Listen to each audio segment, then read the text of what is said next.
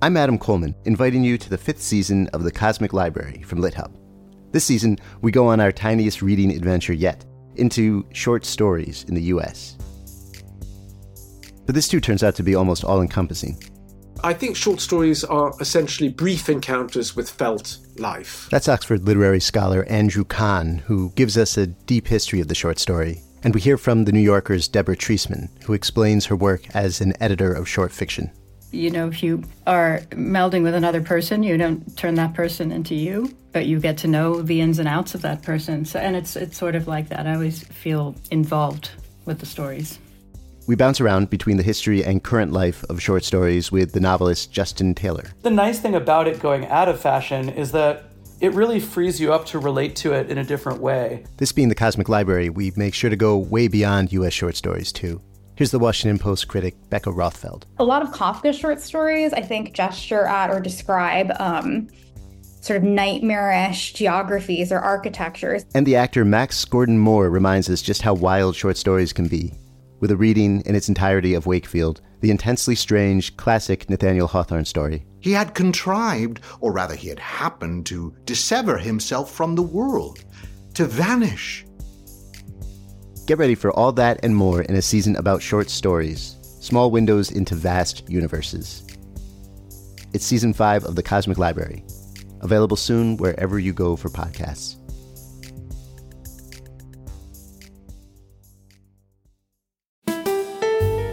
Hello, I'm Mitchell Kaplan, and I'm very excited to be recording my podcast, The Literary Life, from the Miami Book Fair.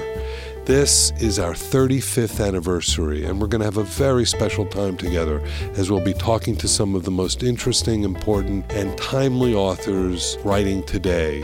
Writers like Tina Brown, T.R.E. Jones, Doris Kearns Goodwin, and Pete Souza. So join me for this special edition of The Literary Life, recorded at this year's Miami Book Fair. Hi, this is Mitchell Kaplan, and you're listening to The Literary Life at the 35th edition of the Miami Book Fair. And I have the pleasure of being here with Jason Reynolds. You know Jason as the New York Times bestselling author of All American Boys, the Track series, Long Way Down, For Everyone, Ghost, and Miles Morales' Spider-Man. Jason, I just saw you give an amazing talk to a room filled with middle schoolers. And as a former teacher, I taught high school English for a while. I've never seen anybody respond and have those kids in the palm of your hand the way you did. Thanks, man. And what you did, which was with such a sense of honesty, is you told a bit about the story of your life. And I'm not going to have you go through that whole thing again. I appreciate it. But tell me a little bit about how you came to be a writer. So I first, thank you very much. That's kind. I think for me, the story, the Cliff's Notes of the story is that I grew up in an environment where reading wasn't necessarily a thing that anybody did around us. We didn't see books. We didn't know anyone who was writing books. We didn't necessarily see our parents reading books. Books meant school. And the kind of books that we were being taught in school were books that felt very disconnected from our lives. The argument that I often get is, well, the universal themes are there. And that is true. But what we desperately needed to see, what I desperately needed to see, were the details of my life. And for me, those details were things like the ice cream truck, things like, Michael Jordan, right? Michael Jackson, right? The things that really colored my childhood and that still sort of, come to mind when I think of what childhood meant for me in the 80s and the early 90s, right? Hip hop, right? Rap music, and also some of the stuff that wasn't so savory, right? You had to deal with drugs. The crack epidemic took over our communities. You had to deal with HIV. You had to deal with gangs. You had to know. You were living in Washington, D.C., yeah, right? I was living. And so you had to, and my family were always in D.C. and everybody was there, and you kind of had to know which block you could go down, which block you couldn't, who lived where and what was safe and what wasn't. What's that smell? Right? Why are they acting the way that they're acting? What's wrong with this person or that person? Who are those guys on the corner? What are they up to? Right? Can we go to the carryout to get Chinese food or chicken and this or that and the third? Who are the people in the carryout at 3 o'clock in the morning when we come out of the party? Right? Who are like all of these sorts of things that didn't make my life. People think it's all like, oh, it's challenging. It's like, no, it just was what it was. It's your life. It just was my life. It's like this is just we had a good time, but But that's what I never saw in books. You know, whenever we were reading books, it was about the 1960s, 1970s, right? Roll of Thunder, right? We're reading. And all those books are incredible stories. But when you're talking about and to young people who are struggling with literacy, it might help to engage them with that, which is at their eye level first. And then we can get to all the other books. And so I discovered reading and writing through rap music, through reading rap lyrics. And that taught me poetry and figuring out that these poems that I'm reading and this music that I love are directly connected and on the continuum of the poems that I'm learning in school. And talk about Queen Latifah. Queen Latifah was the first tape that I bought with my own money. I was 10 years old when I had that tape and listened to it day in, day out, listening to her rap about, funny enough or not funny enough, rap about women's empowerment back then, right? In 1990, listening to her talk about, you know, ladies first and UNITY and you know, there's all of these songs that as a young person was helping me understand the world around me, but also was catalyzing me when it came to my obsession, what would become my obsession with language and the power of language. And so Latifah was first, and then I started to sort of write these lyrics and write poems that I modeled after her raps, you know, and those poems were the things that got me through the things I dealt with in middle school with my family, sort of, you know, dealing with broken home stuff, you know, and in high school dealing with my brother's ups and downs and my mother's ups and downs and all the family stuff that families have, right? This is not about, my story isn't an anomalized story. Right. It's only an anomaly because I became a writer. Right. But the writing helped me suss out my life in the midst of all of the ups and downs that life often tends to bring. Well, and if you remember, there was a young girl in the session who asked about, is it okay? Basically, she was saying, is it okay to let people know about your fears? Do you remember? And, absolutely. You know, or to let, you know, share things about your life. And I think when you were doing all of that, and what I heard so clearly, and what is so amazing about your books, and also about you, is that you found your voice. Absolutely. And finding your voice is the hardest thing that someone can possibly do. You know, that's all I really care about. At the end of the day, young folks, you know, I love them dearly, but what I really want them to know is that's the key to all of it. If you can find your voice, find out who you are, if you can tap into identity, a singular identity, the one that makes you you, in the relationship to the one that makes you we, right? In relationship to that one, right? But the one that makes you you, if you can tap into that and hang on as tight as possible, I think it gives you liberty. I think it brings you freedom. I feel good knowing that I can walk into any space, talk to anybody as myself, and that me being me, the best possible way that I can, has opened every door I need to open. I haven't had to pretend. I get to stand. Was that you always? No. Or were you, I can't ever imagine you ever being introverted, but was there ever a time when you felt stunted, where you could not speak out as to who you were? No, I haven't always been this confident. And there are moments where I'm still not so confident, right? I mean, I have my stuff like everybody else, you know, like shit is real life, you know, like life is life. But my mother raised us to believe a few things. Number one, everything you touch turns to gold. Number two, you can do anything. Made us say that before we got into bed every night. We could not get into bed, no matter how sleepy we were, until we recited to her that we could do anything. Forced it out of us, right? Number three, take pride in your work, no matter what. Number four, life is only about one thing and one thing only, and that's service. These were things we were raised with, right? Tell me about your mom. My mom is a giant of a woman. You know, she born and raised in South Carolina, moved to Washington, D.C. when she was 10 years old, grew up in the hood in D.C., took a job at 15 in the mailroom of a company, and stayed in that gig till she was 55. Right, worked her way up the corporate ladder to become an executive, raised all these kids on her own. She went to college. While doing all of that, took 15 years, got her college degree. Wow. Worked her way up, retired, beat cancer, and then became a school teacher for 15 years, which is what she's still doing at 73 years old in elementary. Right, We're talking about a lady who is a force. I don't have permission to be weak. I don't have permission to be lazy. When you're raised in a household where you watch your mother slave away every day to make sure that her kids have a roof over their head and food in their stomach and a fair swing, even though she didn't understand that I wanted to be a writer, she didn't understand what that meant because I was so far outside of her reality and her wheelhouse and her opportunity and possibility, right?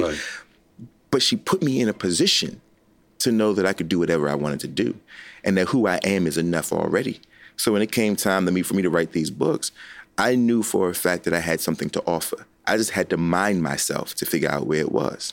Did she ever push back as you were going on your journey? I know your parents always push back, but did she have that did you have a sense of unconditional love from her as well, where that was floating you as you moved forward? I had unconditional love, but that love didn't always look like support. Yeah. Right? My mother was afraid.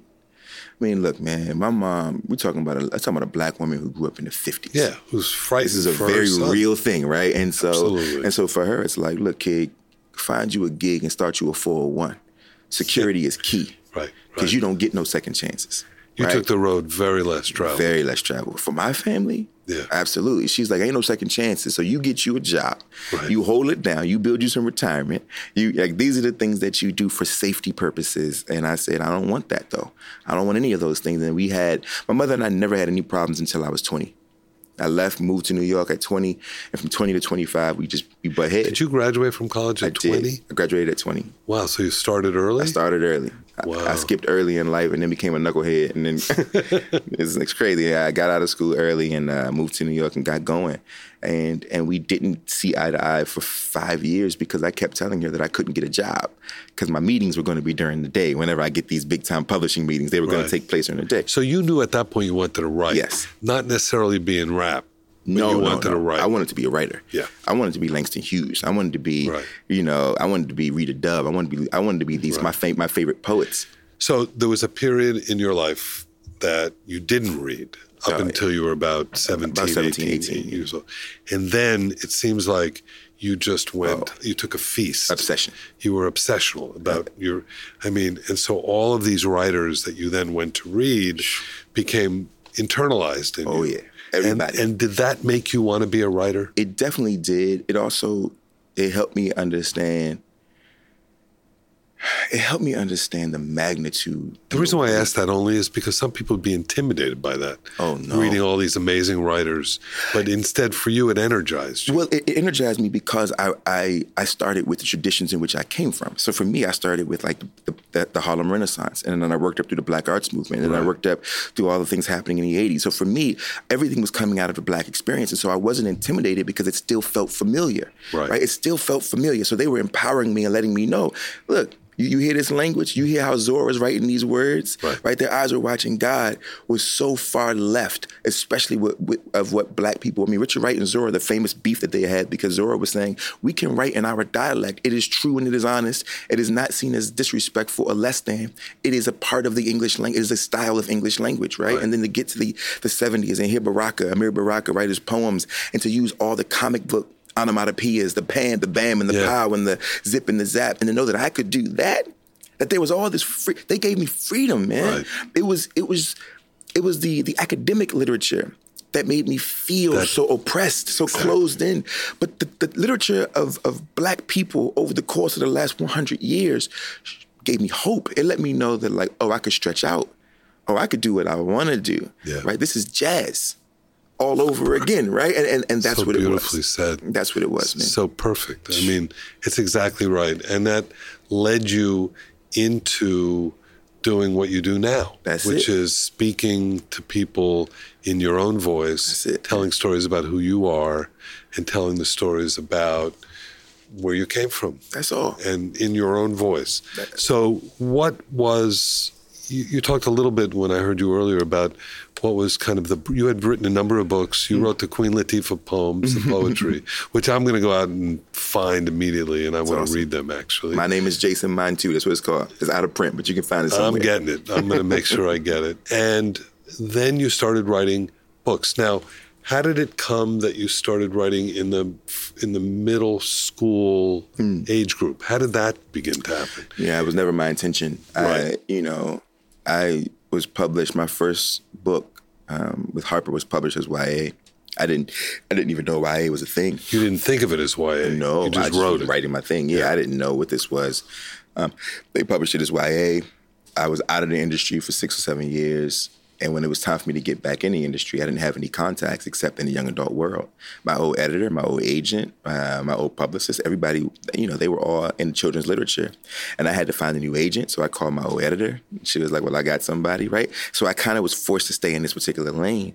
And I just kind of fell in love. I realized later on that, some of this, sometimes you choose things and sometimes things choose you. Yeah. you know, and now I look at it as more of a vocation than an occupation. It's something that I deeply care about intrinsically, right? And so the middle grade thing started, I had written some YA stuff, and I realized that they wouldn't let me publish more than 2 a year.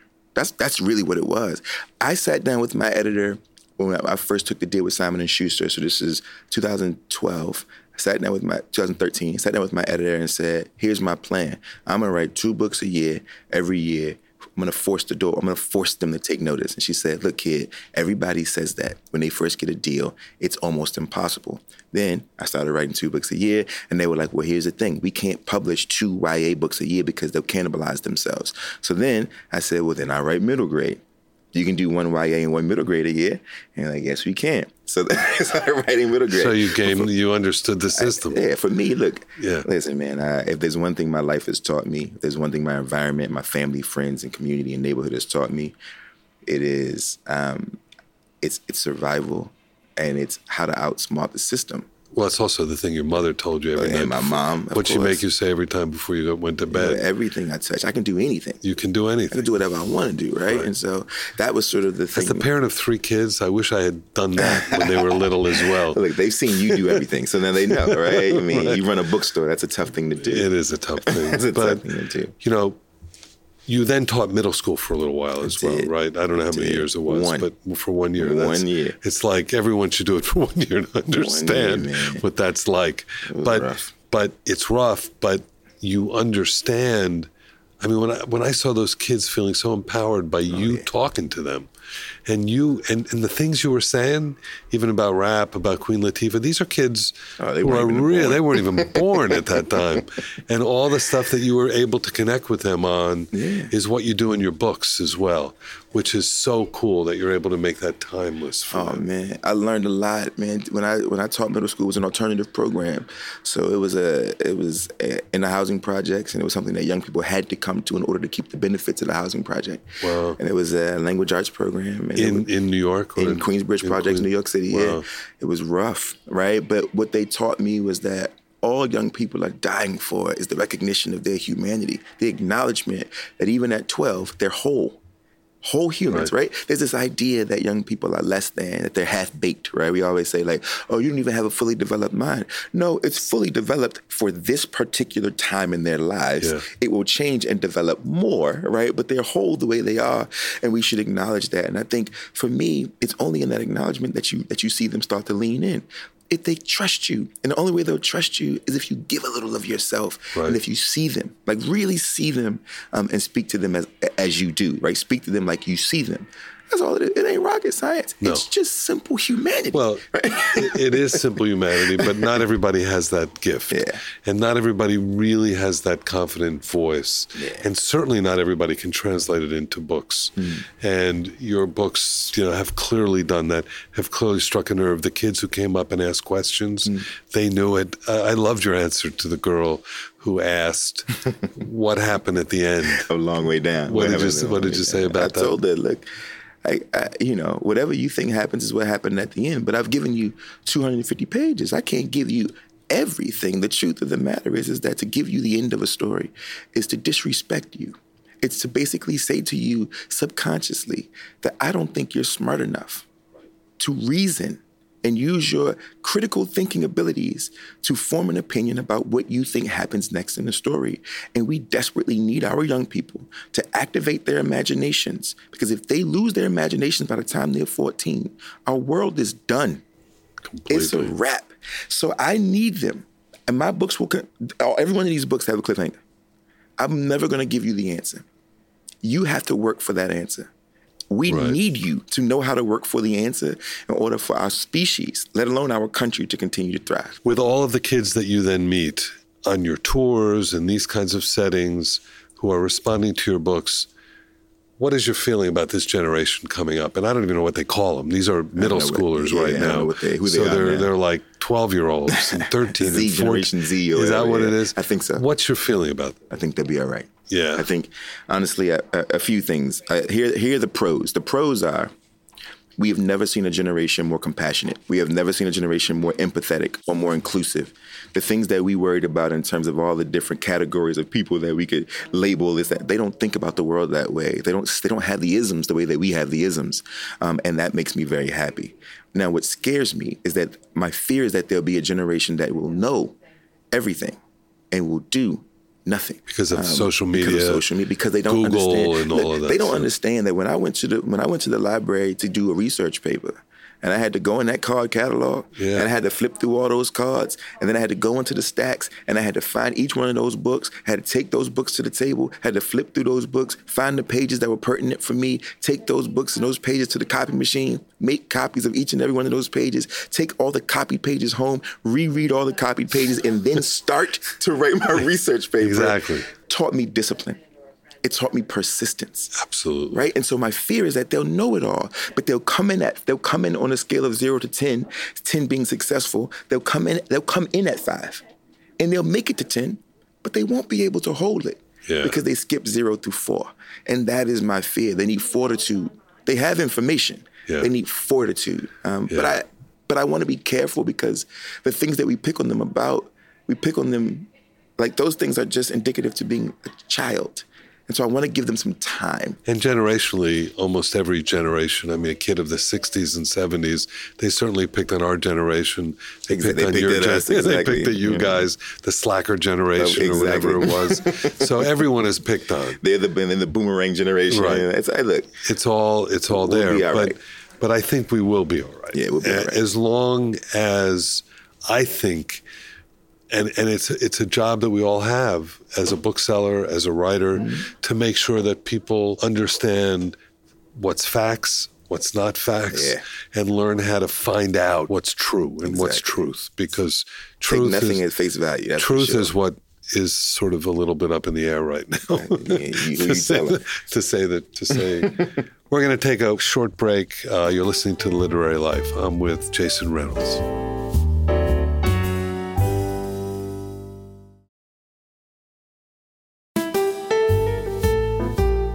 We're back at The Literary Life. I'm with Jason Reynolds. And you have this great, I guess you call it a blog, jasonwritesbooks.com. Is that a blog that you keep, or you put some things up there periodically? No, that one, IamJasonReynolds.com. I am Jason Reynolds. Yeah, so one's the business, that's Jason Writes Books, and then one's the blog.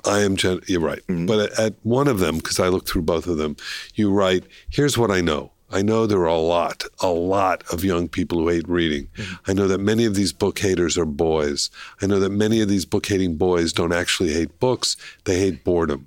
If you're reading this and you happen to be one of these boys, first of all, you're reading this. So my master plan is already working. Moo-ha-ha. And second of all, know that I feel you. I really do. Because even though I'm a writer, I hate reading boring books too. Yeah. Very, very true. Now, you specifically talk to boys a lot. So talk about some of that stuff. And you did that series with Brendan. Oh, yeah. You wrote All American Boys with him. Mm. Talk a little bit about how that started, how that came to be, and what that was about. I think when I got into the industry, that was the thing. It was like, man, we got to figure out how to get these boys to read. My mother always come home from school, man, we got to figure out what to do with these boys.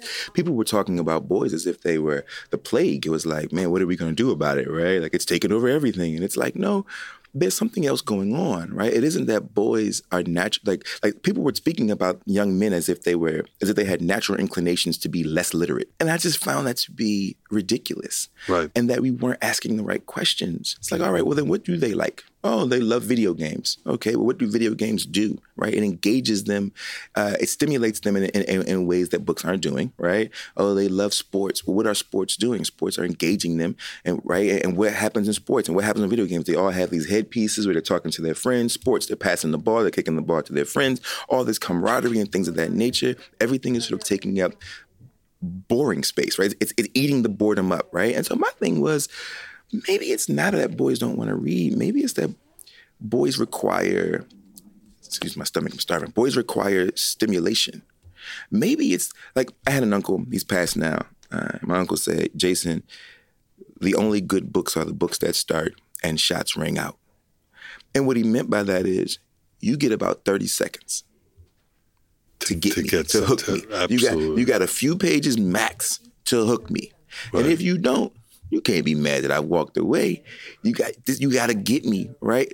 And he said this is the way his brain, like this is the way my brain works. He said the reason that I don't read fiction, which is, as we know, as adults, most grown men read nonfiction, right? And he said the reason I don't read fiction is because I don't know if I could give a fantasy world my time. I'd like to engage with the things that I know are real, something practical and tangible and solid, right? This whole thing. So I'm taking all of this information and I say, well, how can we figure out how to make this work when it comes to getting young boys involved in reading? Well, the first thing I know I have to do is I got to hook them from the jump. When my first novel came out when I was the greatest, the first page, the first paragraph, the kid says, they're playing Would You Rather. And he said, would you rather, what did he say? Something like lick the street or have shit breath. Publisher says, do you really want to have a swear word in the first page of the novel? Of course. I wish it were the first word of the novel. You get them Of course, right? And to me, it's like we got to do what we have to do. Like I'm not interested in everybody's sort of respectability issues. Like we need to figure out how to get there, right? And so if you got to say shit breath, then let's say it so that they can lean into the story. As Brave as You, my first middle grade, the first word of the book is poop. It's the first word. You know why? Because boys like fart jokes. We always do. We always will. Forever and ever and ever. I'm 35. I still think it's funny, right? Like, so I'm going to play into that. I don't have time to try to get Underpants, Captain, like this for me. This is like, look, if boys are 15 forever, then let's go there and let's figure out how to say the things we need to say to get them to 35 and 45 and 55 as healthy and balanced men. But let's say all of that by using the fact that we know they want to be 15 for the rest of their lives. Absolutely. Let's play into it and use it as bait. I tell people all the time, Brussels sprouts is an interesting thing in America because when I was growing up, there was no worse vegetable than the Brussels sprout. It stank your house up. Our mothers only knew one way to make them, and that was to steam them or boil them. They were worse, right? They were like these little mini cabbages that weren't as good as cabbage, right? Then in 2000, every restaurateur and chef in America decided there are other ways that we can make this food. With cheese on top. With cheese. Let's fry them. Bacon. Let's roast them. Let's bake them. Let's make sauces for them. And I tell people all the time, the new way of making Brussels sprouts is not nearly as healthy as the old way, but it's changed the way we think about Brussels sprouts. That is what I am trying to do. What a great metaphor. Right? I've never heard that metaphor. That is amazing. That is exactly right. And you're doing it really, really well. And that the other thing you do is, and it was really fascinating. I watched some of the YouTube videos with Brendan Keeley with the All-American Boys and what you were both trying to do with it. Have this really, really honest discussion about race, about white privilege, about all kinds of stuff. That is really, really important among these kids to be able to see the world at a young age, to develop empathy, basically. Yes. And I think, people were afraid of it. People were afraid of that book. They were afraid of the way we were talking about it. And you know who was never afraid? Kids. Yeah. We've talked to 80,000 students about All-American Boys all over the world, from the wealthiest of the wealthy to the poorest of the poor, prisons and alternative schools and juvenile detention centers, old folks' homes who have grandchildren and all. I mean, like we're really So the two of you sort of engage with all these in front people. of all these people, telling our personal stories about our experiences with police officers, but more police officers is just a symptom. We're talking about systemic racism, implicit bias, all the issues, white privilege, all these issues. 6th graders. 7th graders. Phenomenal. And they are always completely engaged and ask the best questions. I mean, wonderful questions like, as a young white boy in America, I'm in the 7th grade. I know this is a problem. This makes perfect sense to me. What can I do to help my friends feel safer? What can I do to be a better listener? What's my responsibility and my role? Even though I know it's not my fault, how do I help it progress and move forward without sort of more people being hurt, people that I love in my class, right? We're in Texas, and there's a group of Mexican kids, right? Mexican Americans, and they're like, well, how does this connect to our lives? And what are the parallels you could draw based on who and where we are today and what Black people in America has been going through for the last couple hundred years? What are all of the, I had a young man in Massachusetts stand up and said, look, I'm the only Muslim in my school. How does this connect to my life? Right? And he starts to cry because he's felt ostracized. He's felt marginalized in his school. He said they throw pork chops at his father's house. right? Wow. This young man, after that day, we had this talk in this presentation. This young man becomes the head of his class, gives a speech as the valedictorian, graduates, and in that speech references this moment that we had with him and decides to educate his community on what it means to be a Muslim American. Unbelievable. We just have to give them the framework and the opportunity. That's all. I tell you what. I get goosebumps because what you're talking about, particularly, I hate to bring everything back to our political situation now. It's hard not to. But it's hard not to. But it's such an antidote to what we hear from a guy who's supposed to be saying just what you're saying. Exactly. Our president is supposed to be the one leading this discussion. But the fact that it's coming from writers, and in a lot of countries, it's the writers. The writers. Who are, in whether it's Latin America, whether Russia, it's in Europe, yeah. Russia, it's writers who really fight against power that is unequally distributed in one way or another. And what you're doing is just mind-boggling.